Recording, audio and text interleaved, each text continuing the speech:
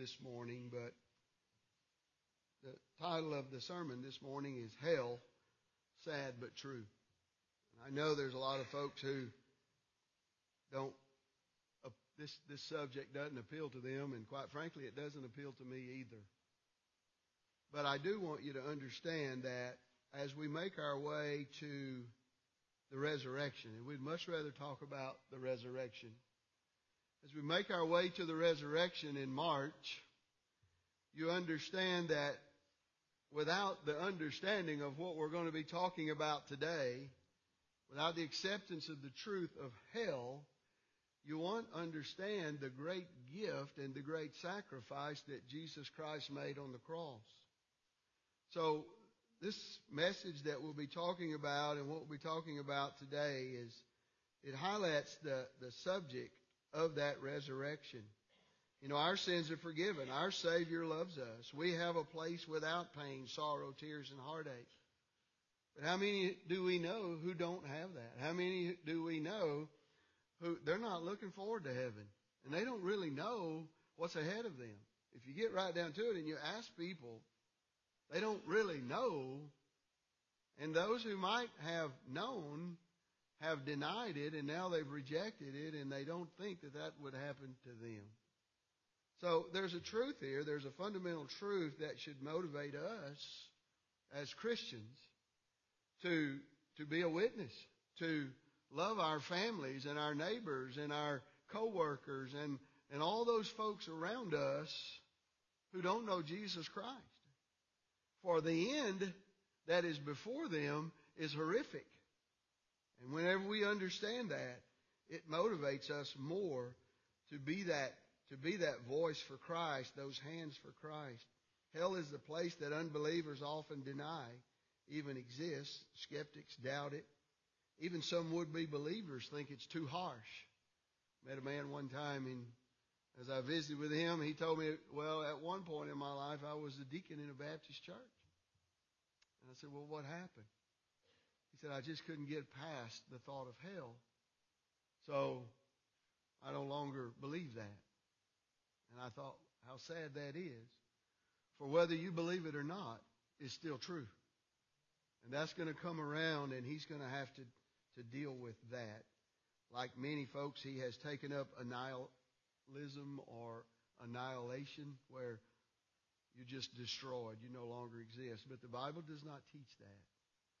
The Bible teaches a conscience or a conscious punishment, torment forever and ever. You'll know what's going on forever and ever. So we'll read about and talk about this subject today. That's one of the reasons that as I opened up in the announcements that it's far too important to joke about. It's far too important for us to not have a handle and understanding on about this subject, hell. So let's read in Mark chapter 9, beginning in 43. We'll skip over to Luke chapter 12. I want to read these two places because they introduce the subject here in a way that I want you to understand. Mark chapter 9 and 43. It says, and if thy hand offend thee, cut it off. It's better for thee to enter into life maimed than having two hands to go into hell, into the fire that never shall be quenched, where their worm dieth not, and the fire is not quenched. If thy foot offend thee, cut it off.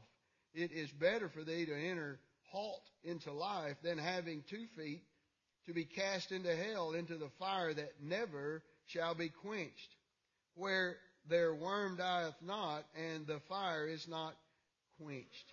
And if thine eye offend thee, pluck it out.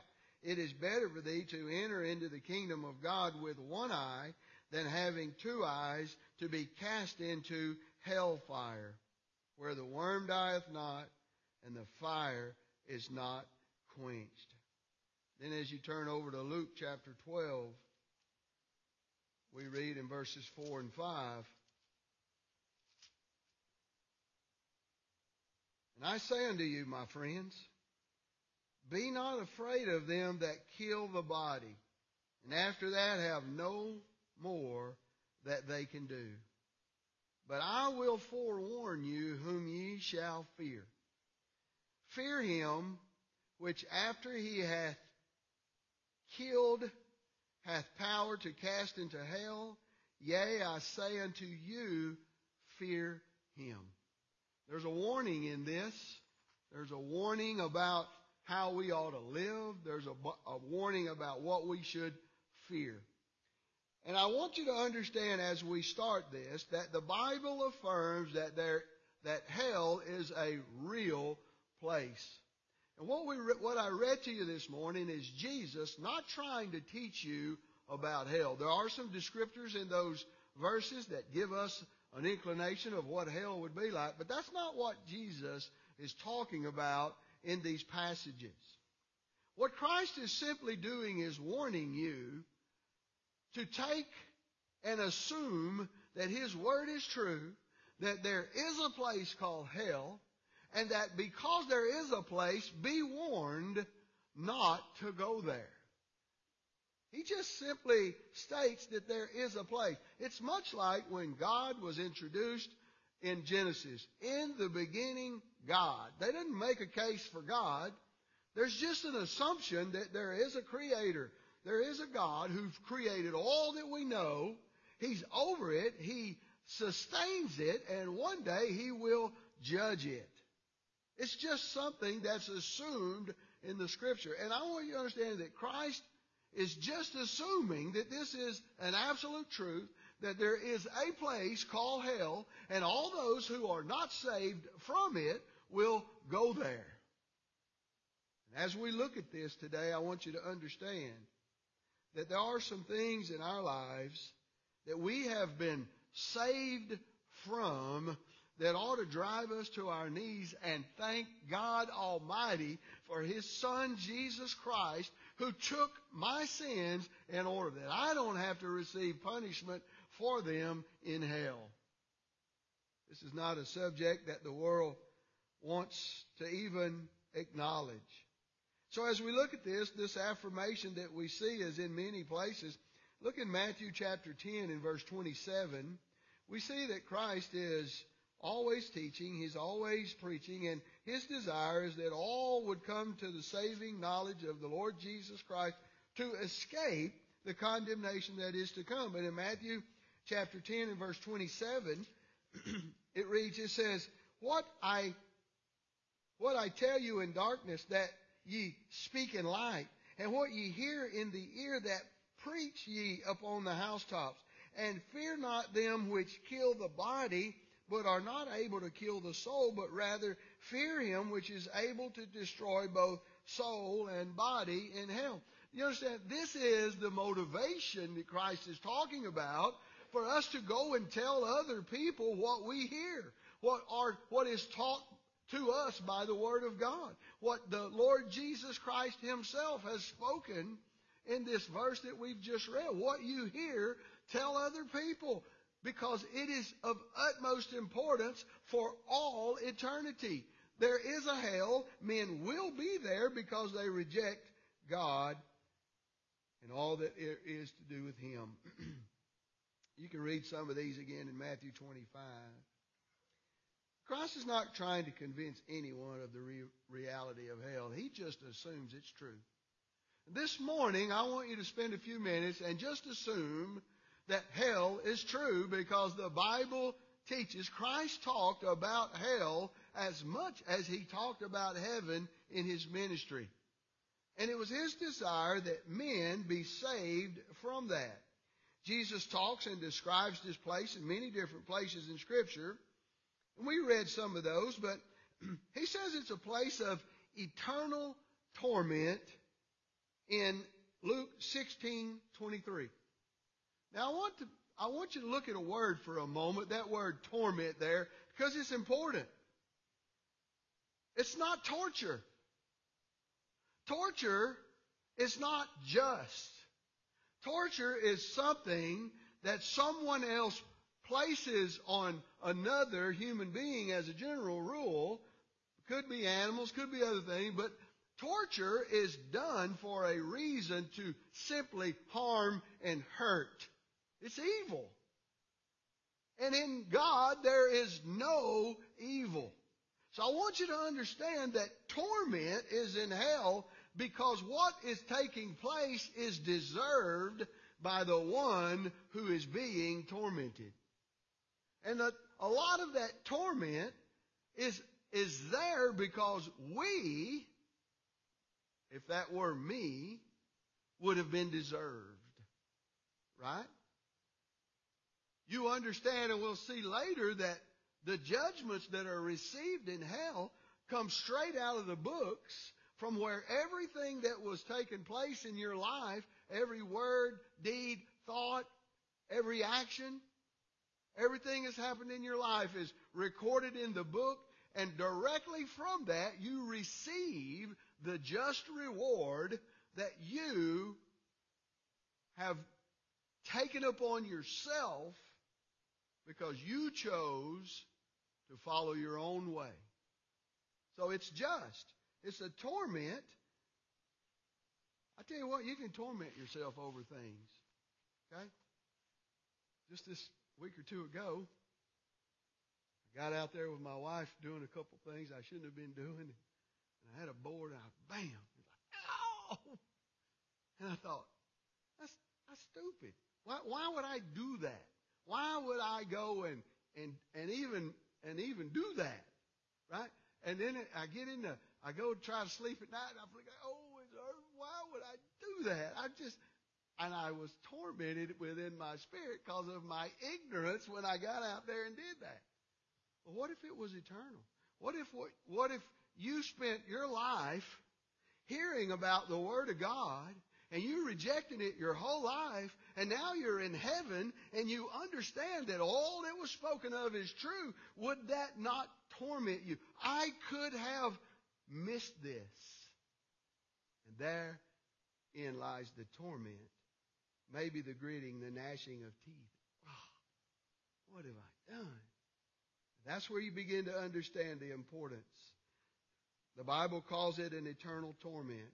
It's an unquenchable fire. Fire represents judgment. Just judgment. And I'll say this to you. Judgment is a righteous thing for God to do because His attribute of justice must prevail. So if sin goes unpunished, then God is not just.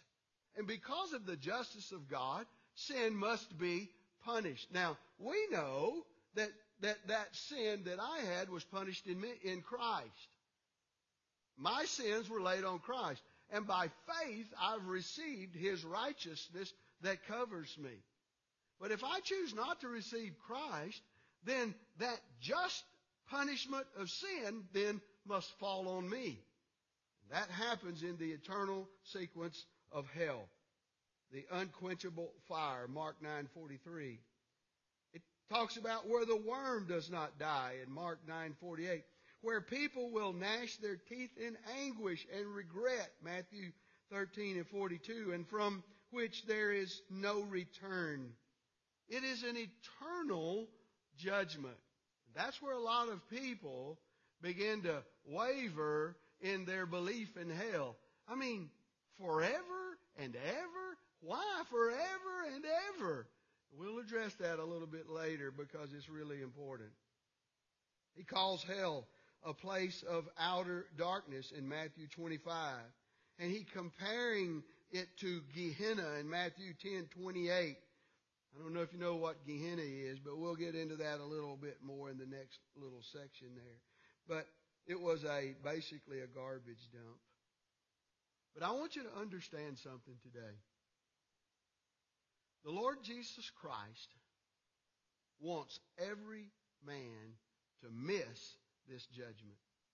It's not God's will that any should ever go to hell. And I want us to look at this. Look at 1 Timothy chapter 2.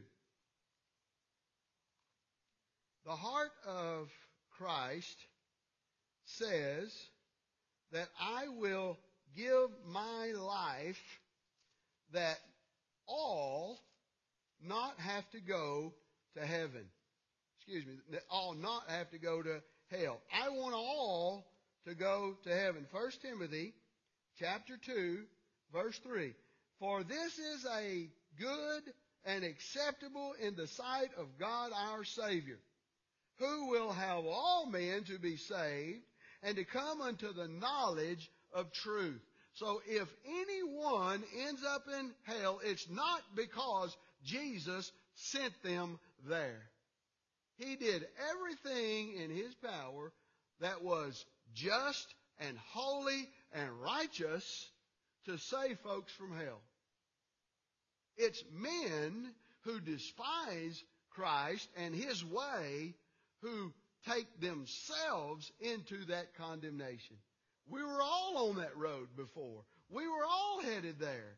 Without the Lord Jesus Christ and faith in Him, I would have been there. And yet now I know I am not under condemnation because of the love of the Lord Jesus Christ.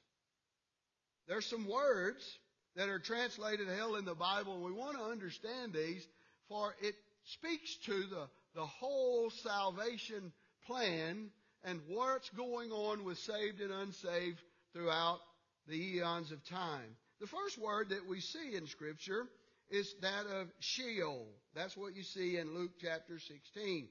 It only means the place of the dead, or the place of departed soul or spirits. So when we look at that, I want you to turn to Luke chapter 16 for a moment. And we'll see in here a little story that is really important. Luke chapter 16, verse 22. It says, and it came to pass that the beggar died. Y'all know this story. It's the rich man and Lazarus the beggar. And it came to pass that the beggar died and was carried by the angels into Abraham's bosom.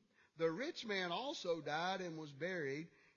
And in hell he lift up his eyes, being in torments, and seeth Abraham afar off, and Lazarus in his bosom. And he cried and said, Father Abraham, have mercy on me, and send Lazarus, that he may dip the tip of his finger in water and cool my tongue, for I am tormented in this flame. But Abraham said, Son, remember that thou in thy lifetime receivest thy good things, and likewise Lazarus evil things, but now he is comforted, and thou art tormented. Beside all this, between us and you, there is a great gulf fixed, so that they which would pass from hence to you cannot, neither can they pass to us that would come from thence. Then he said, I pray thee therefore, Father, that thou wouldst send him to my father's house, for I have 5 brethren, that he may testify unto them, lest they also come into this place of torment. If you go on to read, it says, no, that if someone came back from the dead to tell them, they wouldn't listen. They have Moses and the prophets, which is the Word of God. Let them hear them. Okay? That's what he's talking about. But what I want you to understand here is this word Sheol is simply a place where those who have died, all folks, go. Saved and unsaved. What? Yeah. Because the saved people go into the Abraham's bosom. They go into paradise. The unsaved people go into what is hell, what is torment. Now, why is that? Well, let me say this to you. Because until the sacrifice of the Lamb of God was made, no one went to heaven. Until Christ paid the price on the cross, all those who died in faith, looking forward to the cross, were in the paradise section of hell, which is Abraham's bosom, and they were there being comforted, and they were there in total peace. But when Christ died on the cross, the Bible says he first descended before he ascended. He carried captivity and placed it on high. So what he did is he took those saints whom he had died for in faith, that had died before he on the cross, he carried them to heaven.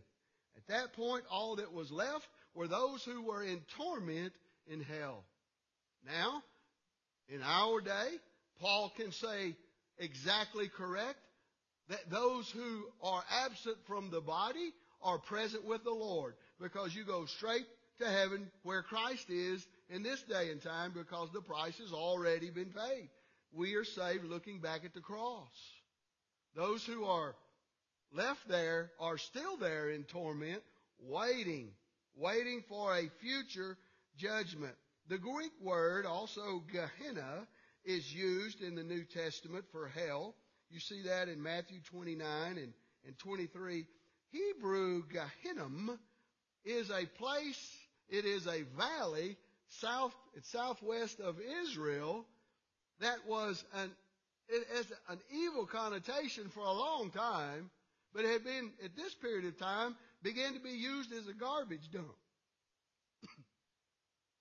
It's the place where the Israelites passed their children through the fire, sacrificing them to Molech. So it was an evil, ungodly place. And now it's being used as a garbage dump, and Jesus likened this to hell. It's where they would throw the dead bodies of criminals and animals and refuse, and it burned and it stunk and it had maggots, and it was a horrific place. Jesus likened this place to hell. That's what he's talking about when he says Gehenna. Sheol is also another word that we would say for Sheol is Hades. But this word, Gehenna, and Jesus is likening that place to hell, to the torments of it. And I want you to understand something. When we understand that goodness resides in one, all uncorrupt, holy, righteous, perfect, loving, kind, all the things that we would want, they only emanate from God. So where God is not, those things do not exist at all. And the torment comes because no goodness resides in hell. It's all evil. That's why we understand that what Christ is talking about here, it's an evil, horrific place. Now, that's different than what the eternal hell that a lot of people think is. Turn all the way over to Revelation chapter 19. We'll read a couple of these. Verse 20.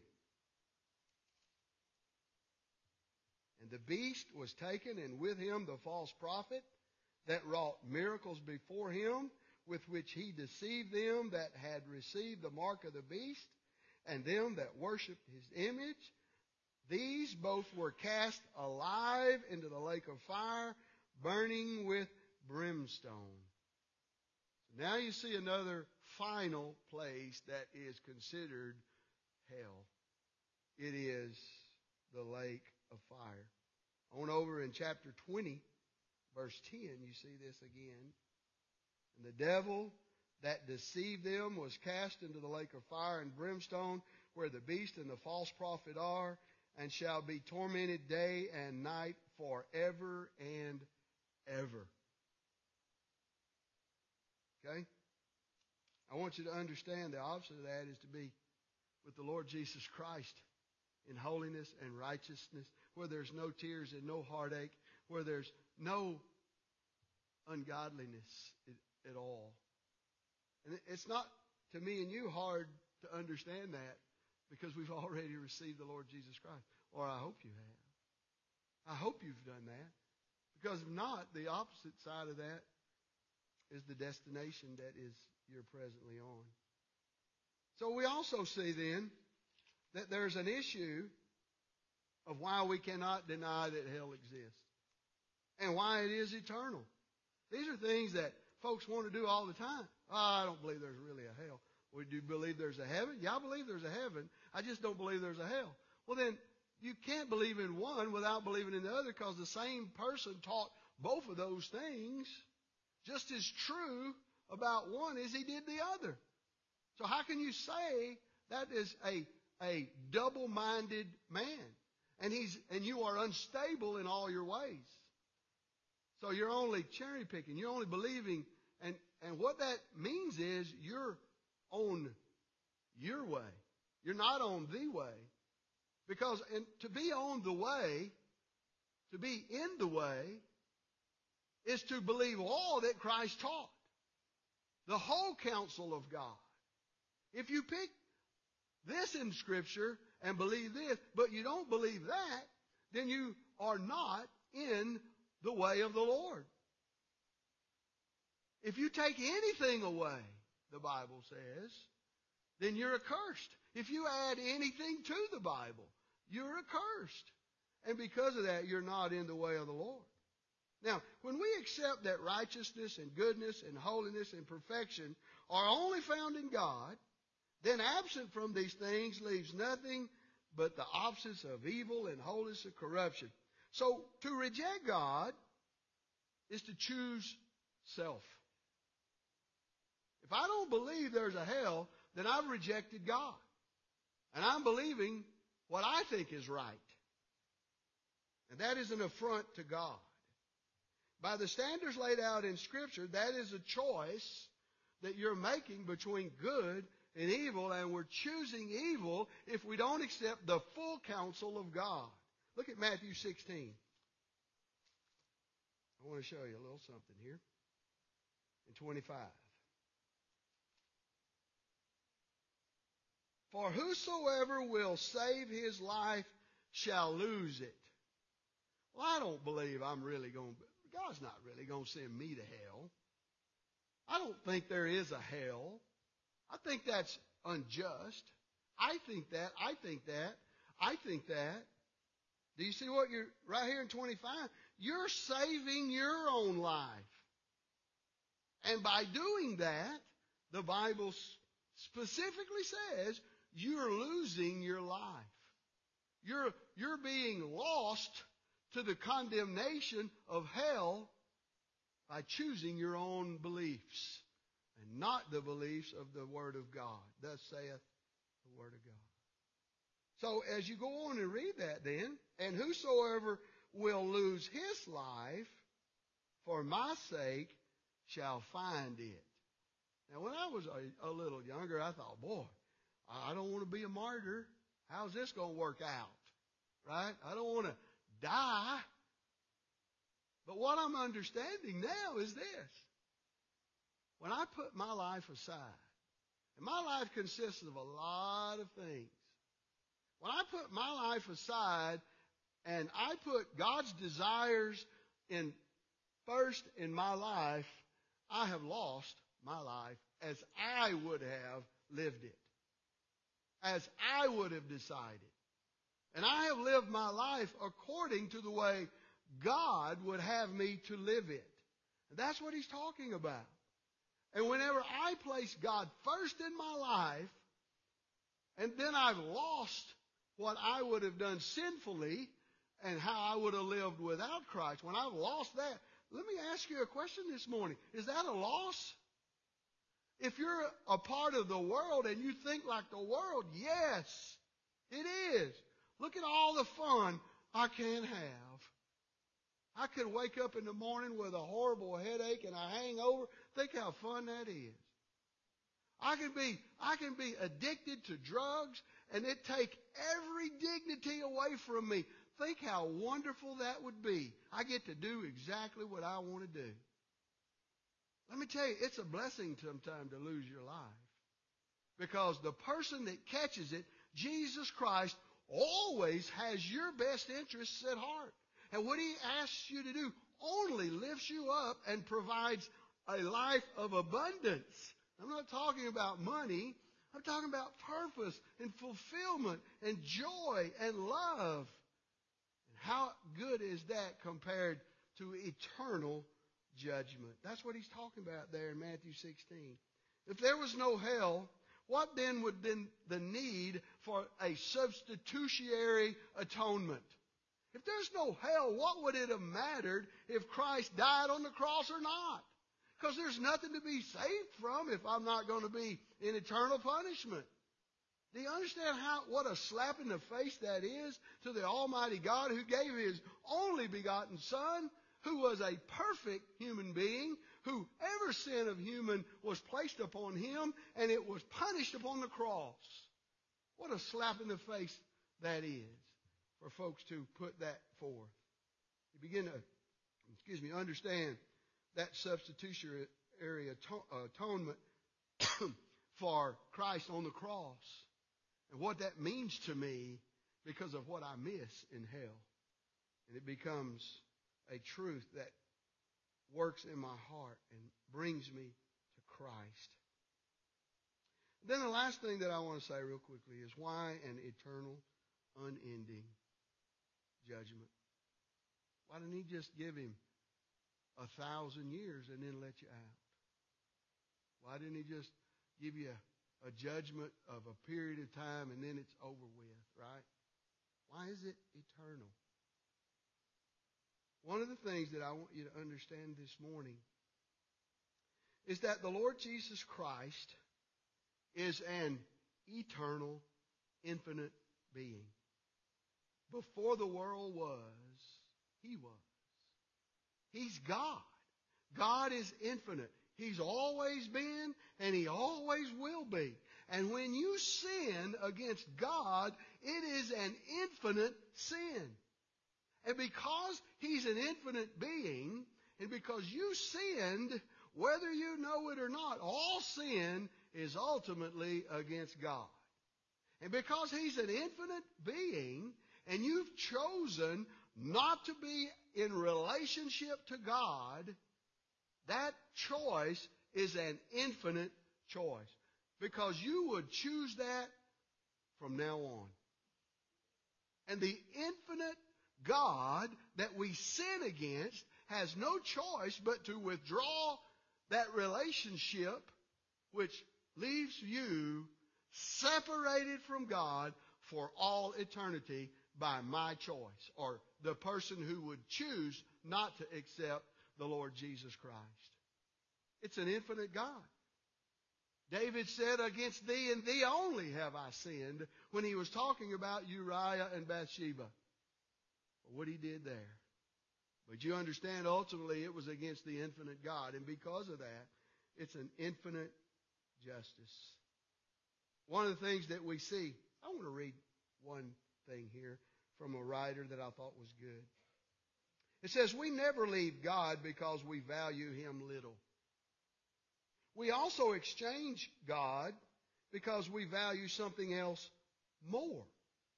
Let me say that again. Nobody leaves God, forsakes God, abandons God, suppresses God, turns away from God simply because they value him little. We always turn away from God because we value something else more. You value something else more than you value God, which is why it is such a cosmic insult and infinite outrage. This is the infinite outrage in the universe, that human beings prefer something else over God. And everything that you do, every sin you commit, boils down to that. You choose something else over God. That's what Adam did. That's what Satan, that's what Lucifer did. That's what the demons that followed Lucifer did. That's what Adam did, and that's what you did. And that's what I did. Because of that, I was separated from God. And I was on my way to hell. But Jesus threw out a lifeline. Jesus threw out the ability for me to put my faith in his atoning work and have those sins punished on the cross. And that way, I can be in heaven and God can still be just. And that's what I chose to do. And this morning I've talked to you about hell because I want you to know the consequences of not choosing the Lord Jesus Christ as your Savior. And you don't know when that day's coming that you no longer have an opportunity to choose. We're not promised tomorrow. You could get in the car and before you get home have an aneurysm or a car wreck or a heart attack or whatever it is, and you not be waking up tomorrow on this earth. But you'll be waking up somewhere, because it is a conscious judgment for those who don't have Jesus Christ for all eternity. It is a conscious righteousness and joy and peace for those who wake up in heaven with the Lord Jesus Christ as their Savior. That's the only two choices. There's no difference. I'm going to read one verse to finish. Revelations 20. This is not in your book, but I want to read 11 through 15, and we'll be finished.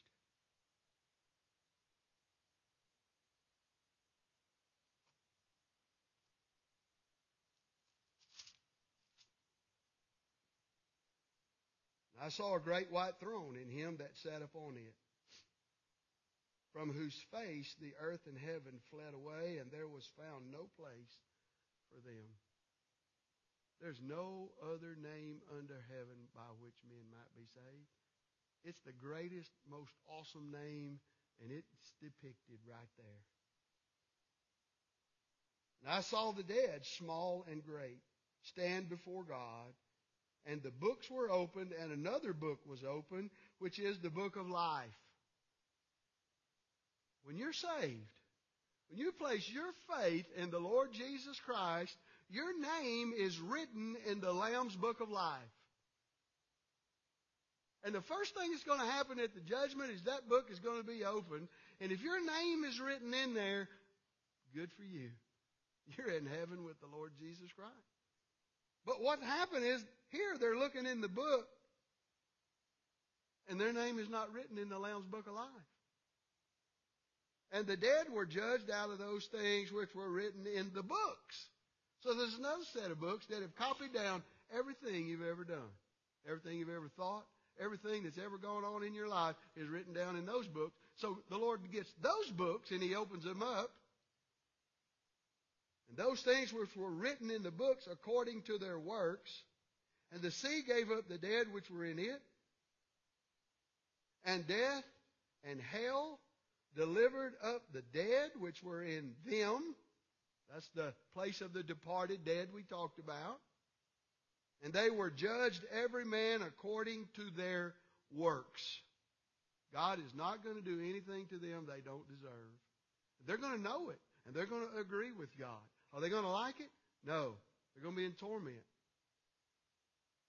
And death and hell were cast into the lake of fire.